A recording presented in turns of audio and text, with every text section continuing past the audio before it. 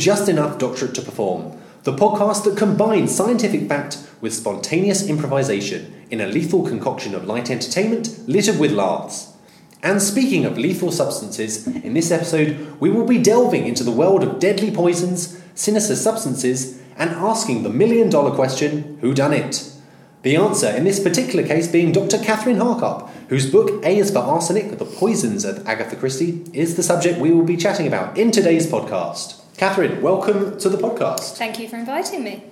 Now, Kathryn, an excellent book. I've been really enjoying it, but I was wondering, what inspired you to write a book specifically about Agatha Christie?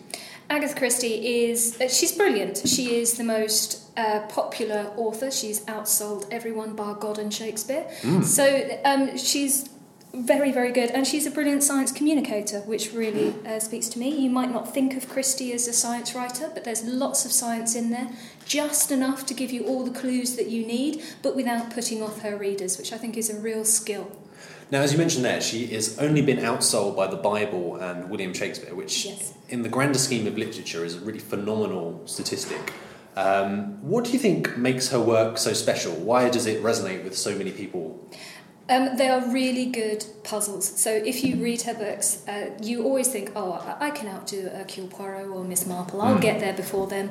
But I promise you, having read all 83, that I only successfully guessed once in the entire time. And I thought I would get into it and understand, she must have a process. But no, she is extremely good at disguising clues or presenting them so obviously you ignore it because it's too obvious.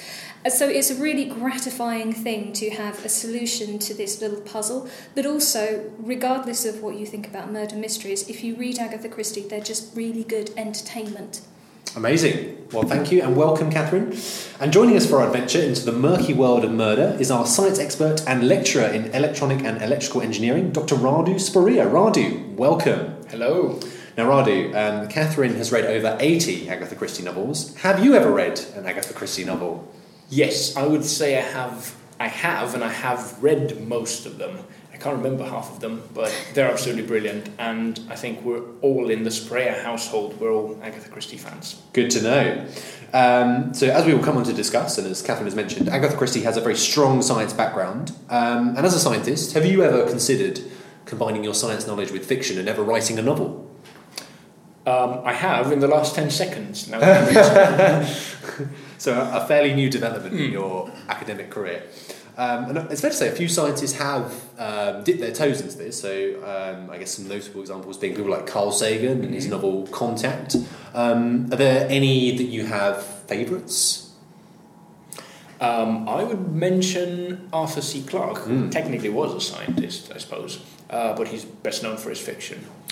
He was brilliant, wasn't he? Good example, actually. The concept of satellites were first... mobile communications, indeed, that sort of thing, yeah. Came through his fiction and then became a reality. So, amazing stuff. Well, welcome, Radu. And joining us in our improvised adventures, we welcome Johnny Briers, member of improvised comedy group Left Foot First, and soon to be a graduate of the University of Surrey. Johnny, welcome. Hi, Mark. So, Johnny, same question for you. Mm-hmm. Have you ever read an Agatha Christie novel? No. 0 books read. Well, that is not a red herring at all. That's an obvious calamity, but never mind. But building on the idea of murders, as an improviser, the ability to be spontaneous is obviously a key asset. So putting you on the spot, if you had to conduct an innovative murder, what form would it take and where would it take place? That's a great question. You've really put me on the spot here. I just looked around the room and saw a clock. I think it would be cool to do something involving time. Ooh. So there's a classic one, which is the riddle about the guy who stood on the ice cube. I forget how the rest of it goes. I just know that the solution is that he stood on an ice cube. So that's time related. I actually don't know what that riddle is. Oh, The classic locked room example. yes. Dead body found in a room and they can't figure out how he died. They realise that actually it was ice and the ice melted and that was what caused his death. Okay, so time is a big factor. And that's your spontaneous murder. What you could have picked out is that the clock, and obviously our listeners can't see this, but the clock is completely wrong. So Stopped. So That's why he's still alive. yeah, there you go. But also I could drop a killer punchline where I go, time to die. And then somehow the time would kill him. And I like that the killer punchline had a pun in it as well. Absolutely. Killer punchline. Very good. Well, welcome, Johnny. Well, let's move on to our first section of the show. This is the Science and Fact section, and we're going to take a look at Agatha Christie herself and how she came to write novels which employed methodically researched and what you might describe as scientifically accurate poisonings. So I rather like one of the first reviews that Agatha Christie ever received, Kathryn, which is, against one of her early novels, and it was described by the Pharmaceutical Journal and Pharmacist as a novel that has the rare merit of being correctly written, which, given superlatives were not always forthcoming in the 1920s, might be considered as today's equivalent of a glowing 5-star review. But perhaps you could explain how Agatha Christie's interactions with poisons began. I believe it all started with her work during the First World War. Absolutely. During the First World War, she volunteered to be a nurse initially, as many women did, and she was working in a hospital when it was suggested to her that she might like to work in the dispensary, so to work compounding drugs. So this was a time before you had pre-prepared drugs. You had to make everything by hand, pills, lotions, tonics, etc., etc.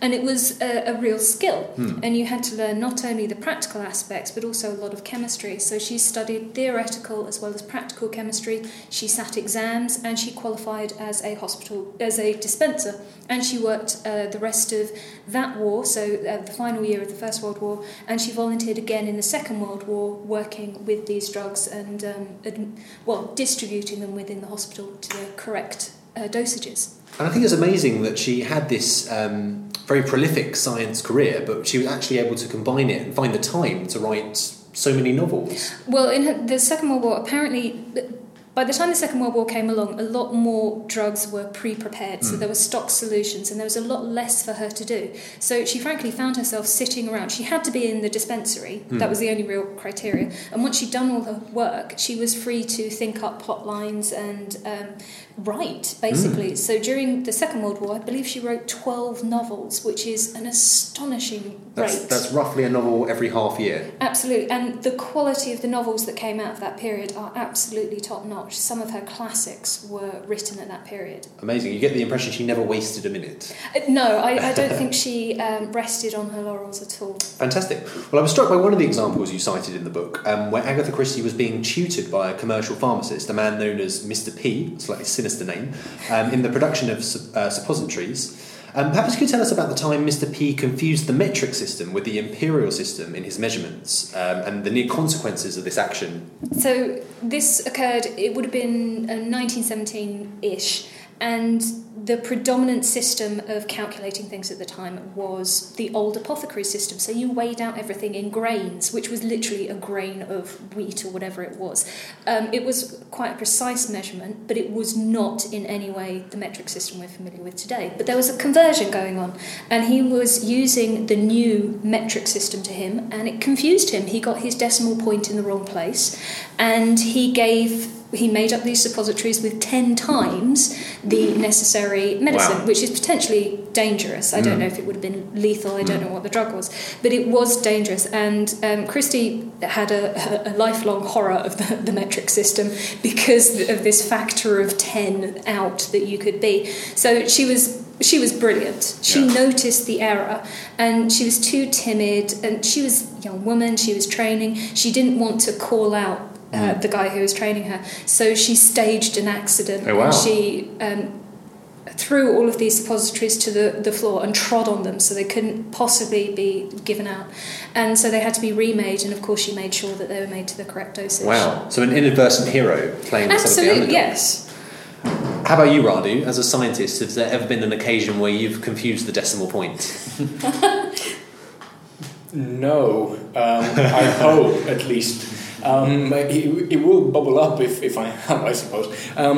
No, I don't think so. But it is very very easy to do these sorts of errors in calculation, particularly when you're looking at, say, volume. Right. So if you have something with 7 digits after the decimal point, and then you take it to the third power, it can be quite confusing. Even if you do it with a calculator, but it's and it can go completely out of whack if you miss it. A decimal point as in an order would be fantastically large as a difference, obviously, again with potential consequences. But in electronics these days, in fact, even a few percent are problematic for all sorts of reasons, which we might get into. There's been plenty of famous examples where there's been confusion. There was a satellite, was it the Russians sent a probe and they confused the measurement system? And I think it was the Americans confused. They're still working in imperial, and everyone else is working in metric, so the two don't necessarily... On the International Space Station, the water systems from the Russian part and the UK part and the American part cannot mix. Really? Yeah, they have to have independent systems simply because they're working on different processes. So borders extend to space? Oh, absolutely. Wow. Very much so. Well, going very quickly back to the character of Mr. P, who we mentioned a second ago, quite an interesting guy, because he as you allude to in the book, Kathryn, he carried around a lump of curare. I think I've said that correctly. Yes. And that was a compound that's safe to eat, but deadly if introduced directly into the bloodstream. And Mr. P explained to Agatha Christie that he carried it around with him because it makes me feel powerful. So powerful, in fact, that Mr. P was resurrected 50 years later as the pharmacist in Christie's novel The Pale Horse.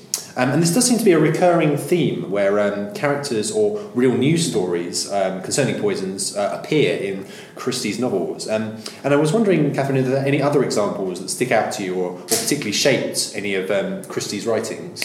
There are lots of examples. Having read all of her books again and reading around real-life murders, especially poisonings, it's incredible how many parallels there are, and clearly she didn't copy them exactly, but she used them as sources of inspiration.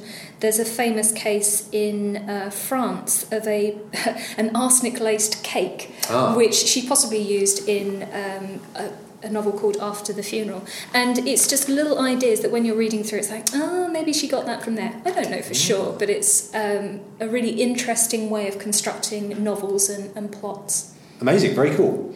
Well, thank you for that. I think it's time to play our first improvisation game. Now, the game I'd like to play is scene replay. The premise of this game is very simple. Our improvisers act out a scene, and then we replay exactly the same scene with the same dialogue and actions, but in a completely different style or genre. Now, I should stress this is all completely made up on the spot. This game has not been pre-planned. So, why don't we use Agatha Christie as our prompt, as we've been discussing her. Kathryn, Radu and Johnny, I'd like you to depict Agatha Christie doing something quite mundane. So let's see her working in her dispensary at the pharmacy with a colleague and a boss. So Kathryn, you can be Agatha Christie, and Johnny, you can be the colleague, and Radu, you can be the boss. So let's see this scene in a normal style first. So take it away. Hello, Miss Christie. I take it all the preparations are ready? Of course. I've been working diligently. I've diluted everything up to the appropriate dosage, and I'm ready for your prescriptions, Doctor, so that I can make up the appropriate pills. Here you go. Sorry, your handwriting's really bad. Is that strychnine or suppository? What would you expect it to be? I'm not the doctor. I wouldn't want to give someone a suppository when they should be given strychnine. Well, in fairness, I can't read what I've just written here. Okay, we'll just make it up. Doctor, could you help me here? Perhaps. You've written me this letter. I don't know what the letter says.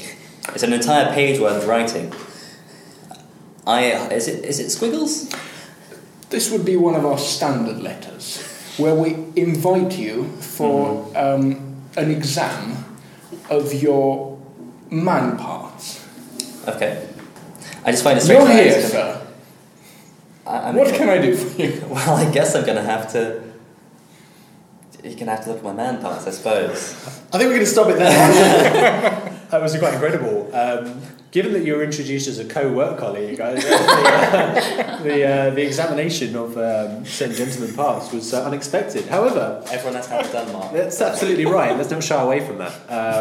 Well, that was great. I really enjoyed that. So we're going to now see that same scene replayed, but in the style of a Western movie. So, same dialogue and actions, or roughly, but replayed in the style of a Western movie. Take it away. So, Doctor, what can I get you? Some booze would be good. Excellent. What kind of strength booze? Are we pure alcohol, or are we going to add something to give it a little kick?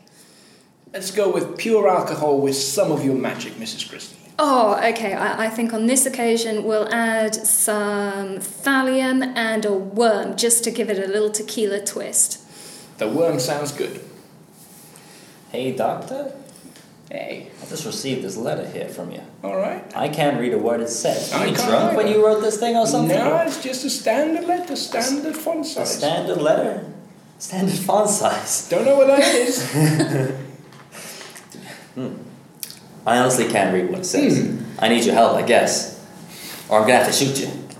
Right, okay. Right off on my horse. Well, hold on. In the future, there are going to be these medical exams. Whoa, slow down. You know about the future? No, well, this is the beginning of the future, right here. Oh, wow. Where everyone's going to be invited every 6.5, possibly 7.5 months for an exam of their uncomfortable parts. Oh. I think this is the tequila talking. Excellent. That was very good. Right, well, let's see it replayed once more. And I would like to see it replayed in the style of a rom-com. Oh, Miss Christie. Have you made any lotions recently? I'm sorry, Doctor. Is something starting to itch? Could well be. Yeah, that's what happens when you write indecipherable prescriptions. I was trembling, you see, because of my emotions. I don't know what to do. Hey, Doctor, I just received this note from you. And I've got to say, I'm flattered. I don't know how you're going to take this, but this is something standard that I do to all my employees. I know what you're trying to say. Don't worry, I'll start stripping off right here. Yeah, this is not how it works, really. It's not how it works. No. Come on, I know what you really want, Doctor. And the dispenser is closed and you need to get a room. Okay, well, whatever's easiest. Whatever you want, Doctor. But I think we should be postponing this for about 6 months until I make up my mind.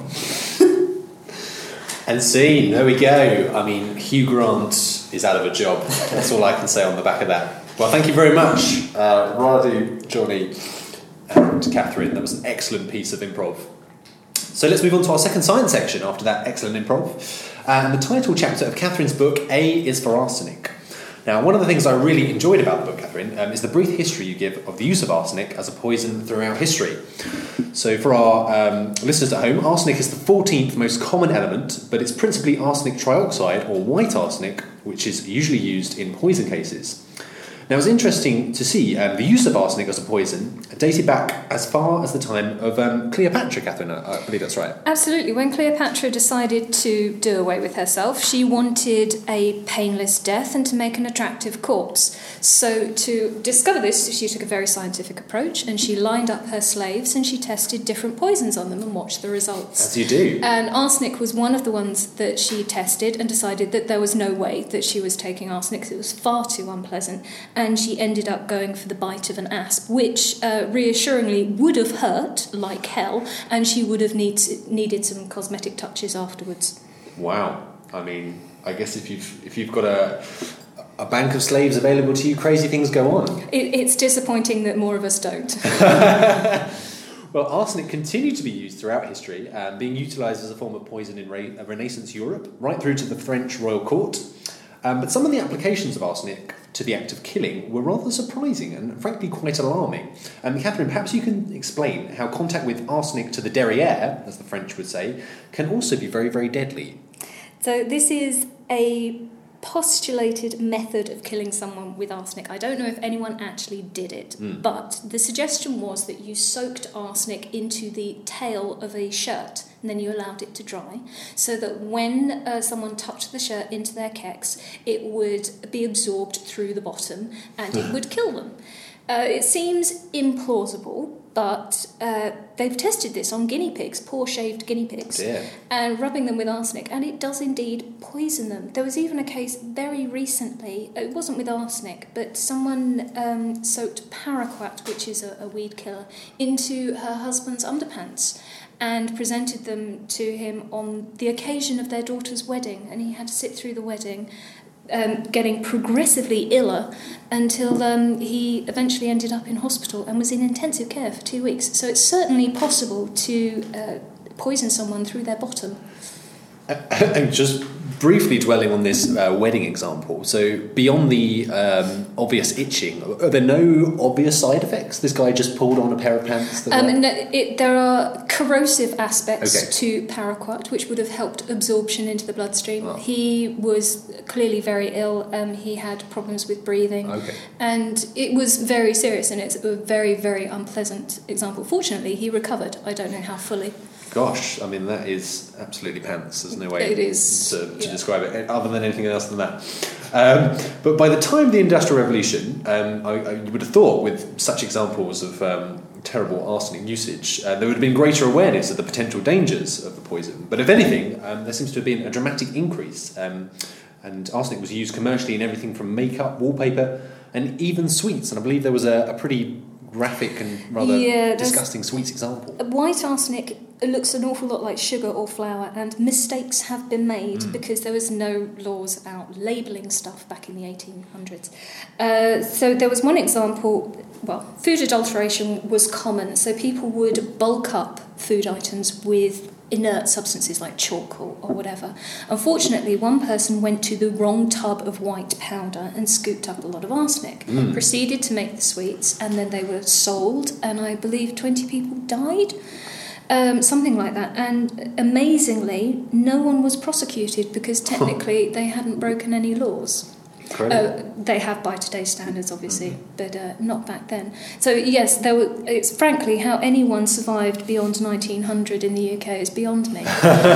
It does seem to be pretty rife with danger, and I guess this did to some extent create a cultural fear of arsenic, and it did become quite. Yes, and the fear, I think, greatly outweighed the reality of poisonings. If you look at media hype, is not a new thing. There's a lot of media hype at the time. And because poisoning is so rare, it gets an awful lot of attention. So it seems disproportionate. And there were lots of people around who maybe had vendettas and were making accusations against other people. So it was vastly blown out of proportion. I suppose one of the things that struck me was that the fear, or the blown out of proportion fear of arsenic kind of reminded me of the fear of anthrax that happened after 9/11, where there was only a limited number of examples, but it really took off in the press and was absolutely. But anthrax, a bit like arsenic, it's in soil. It's everywhere. It's around, and you wouldn't expect to be available, but it is, and it's this fear of the unknown. I think if you know more about what goes on with poisoning cases, be it anthrax or arsenic, I would hope you would be far less likely to actually use these substances, because it is horrific. Yeah. Well, we mentioned at the start that the arsenic is the 14th most common element, and it is therefore fairly readily available. And Radu, in electrical and electronic engineering, it's interesting that arsenic also has many uses in your field of electronics, and it's not just a deadly poison, it actually has quite useful everyday uses. There might be a lot of them, but I'll only mention one. Okay. So in silicon electronics, the chips that we have everywhere, literally, these days, silicon atoms are arranged in neat fashions, and each silicon atom connects to 4 other silicon atoms, because they have these 4 electrons that they can use to connect. Now, if you replace one silicon atom with an arsenic atom, say, what happens is that the arsenic atoms has 5 of these electrons that it can use to connect to other atoms. So it will connect to 4 silicon atoms, as a silicon atom would, but there's 1 electron that can't connect to anything. So it's left free, and that means that it can participate to current flow. So basically, for each arsenic atom in a silicon surface or in a silicon mass of atoms, you get 1 free electron. And this is the way we make our semiconductors conductive. and this is the way we actually make them do something useful. Amazing. So, arsenic, quite useful. And are you aware of any other deadly substances which have multiple applications? The way to think about it is that a lot of the quite conventional substances that we use in processing our electronics and technology can be quite dangerous.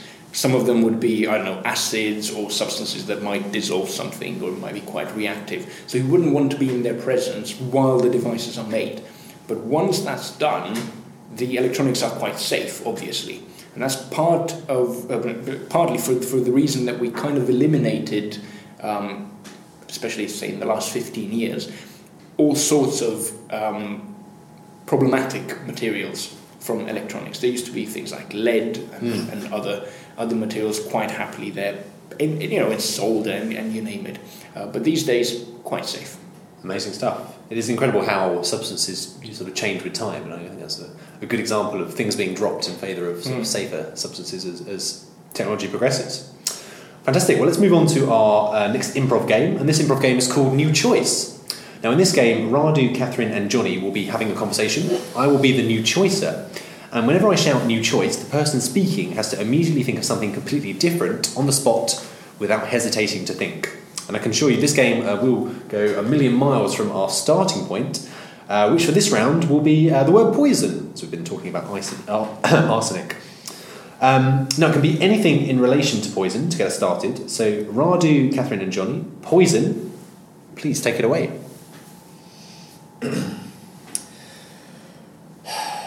Well, he's dead. Your choice. Miraculously, he's alive. All the tests said he had a few hours left at most, but he's still here. The question is, what do we do with him? Are we going to have to kill him again? Because really, the last time was traumatic. New choice. I'm so glad that he made it through. I was devastated when I heard that he might die. Your choice. I'm so relieved that he's going to make it. Now he can go on and do that painting course he always dreamed of. Hello guys, I made it! God, he's here. Hi. So excited for you that you're alive. New choice. Honestly, I'm kind of disappointed that you're still alive. Okay, that's rough. I know that sounds really rough. It's just that when I found out you were dying, I sort of self-reflected a lot. I dealt with all that sadness and everything we'd been through together. It's not true. We talked about this. We wanted a great anecdote to tell the press. Okay, but I'm here. New choice. Yeah, all right.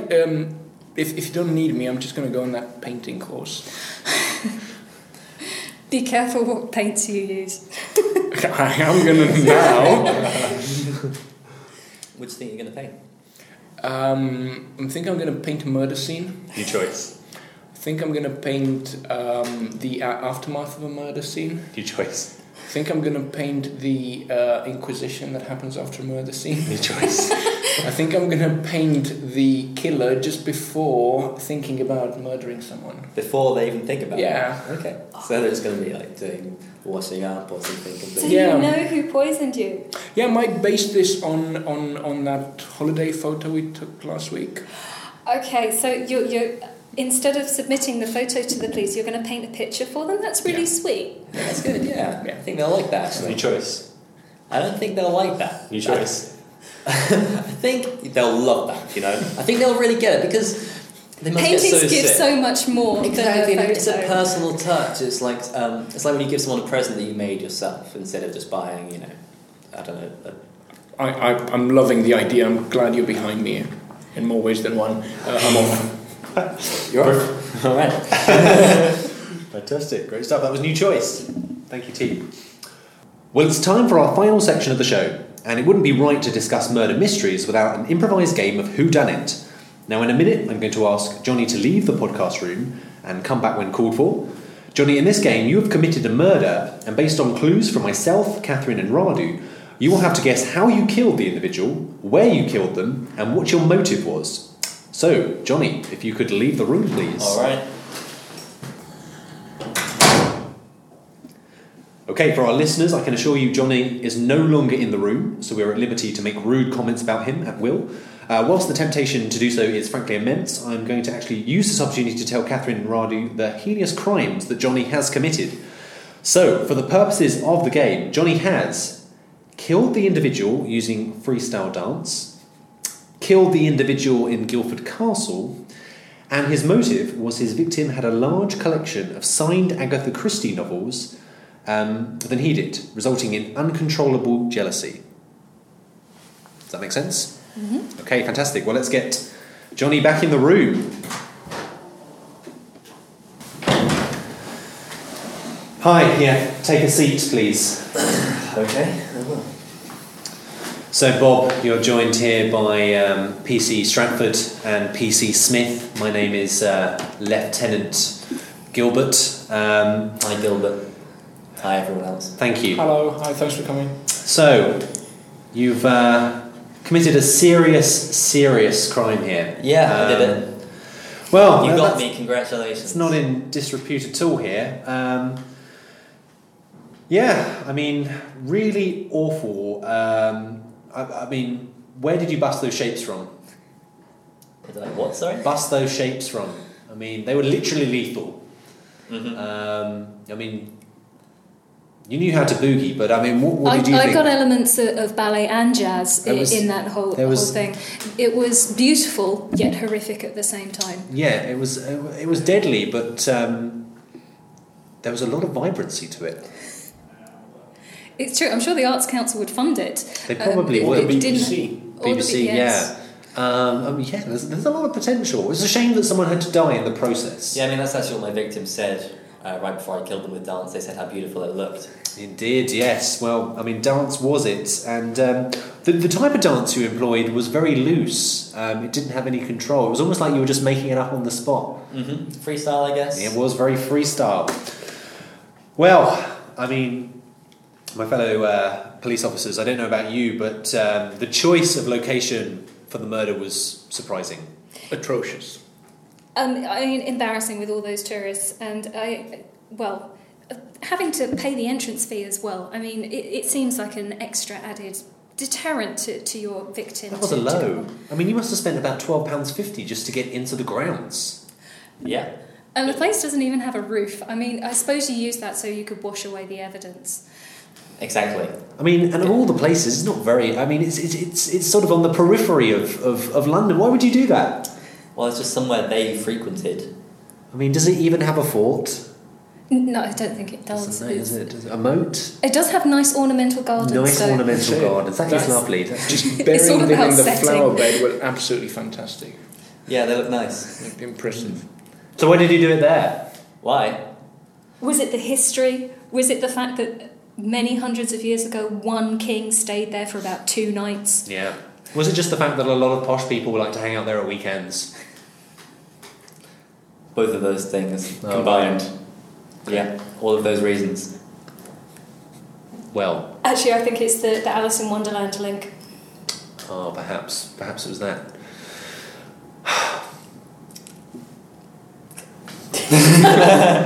we're drawing blanks here, and if you're not careful, we're going to have to put the drawbridge down. We're going to have to really shoot some arrows from the roof, because you're not on board with all of that improvised dance. Why don't you just drop him from the battlements? Yeah, that's a good point. I mean, as far as heroes go, you are not a knight in shining armour.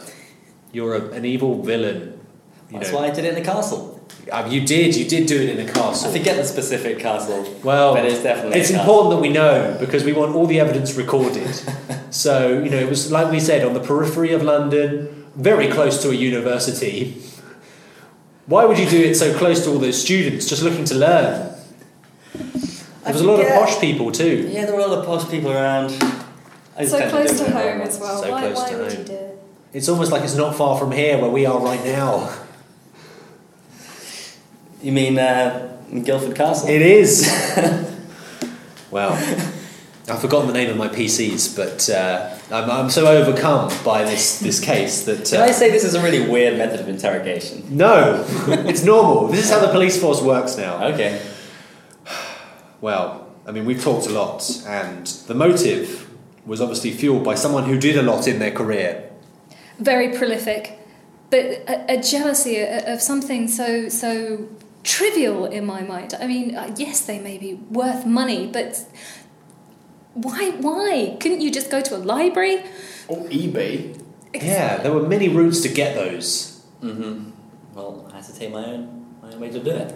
I mean, it seems such a... I mean, murder for the requisition of murder, essentially. Mm-hmm. So that you could learn more about murder. Why would you do that? Because I want to get better. I want to kill more and more people. Oh, it was like that, was it? Well, I'm glad we're going to be locking you away. You were learning from the master, though, I suppose. Yes. Yes. That person, you were locked. It's almost like we talked about it before. Mm-hmm. Possibly. I don't know.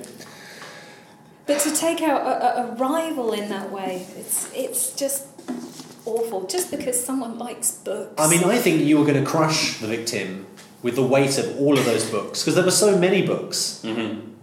Was it 80-something? Yeah, there was more than 80. 83? I think it might have been 83. Yeah. Did you have all of them? We never found out. All of them, yeah. Okay. Agatha Christie. Yes. I knew it a while ago. Well, I think that's close enough. I hope you're damn angry about your freestyle dance in your Guildford Castle and your signed Agatha Christie novels. You hope I'm angry about it? Is that what you said? Yes, I'm hoping. Well, I'm angry that you're locking me away. Because what I did was right, and I'll do it again. I'll do it again in an instant. Let's just say that those wallpapers look like they might have something in the paste, and you might breathe it in. And those sweets on the desk, they're kind of coloured weirdly. Maybe you shouldn't eat those. I'm going at a tangent here. They have wallpapers in cells? They do now. It's a Guildford Castle. There we go. Well, that was Who Done It. Thank you, Johnny, for working out your slightly bizarre but still heinously bad crime. You're welcome. Excellent. That game is very stressful for me. Well, that does bring us to the end of our science and improv adventure. Today we've learnt never to trust anyone called Mr. P, that freestyle dance can be used as a deadly weapon, and that if you don't protect it, your bottom can kill you. My thanks to Johnny Bryars, Dr. Radu Spiria for joining me on this episode, and to Kathryn Harkup, whose book A is for Arsenic is out now. We hope to see you again for another episode. Thank you for listening. I'm Mark Richardson. This was Just Enough Doctorate to Perform.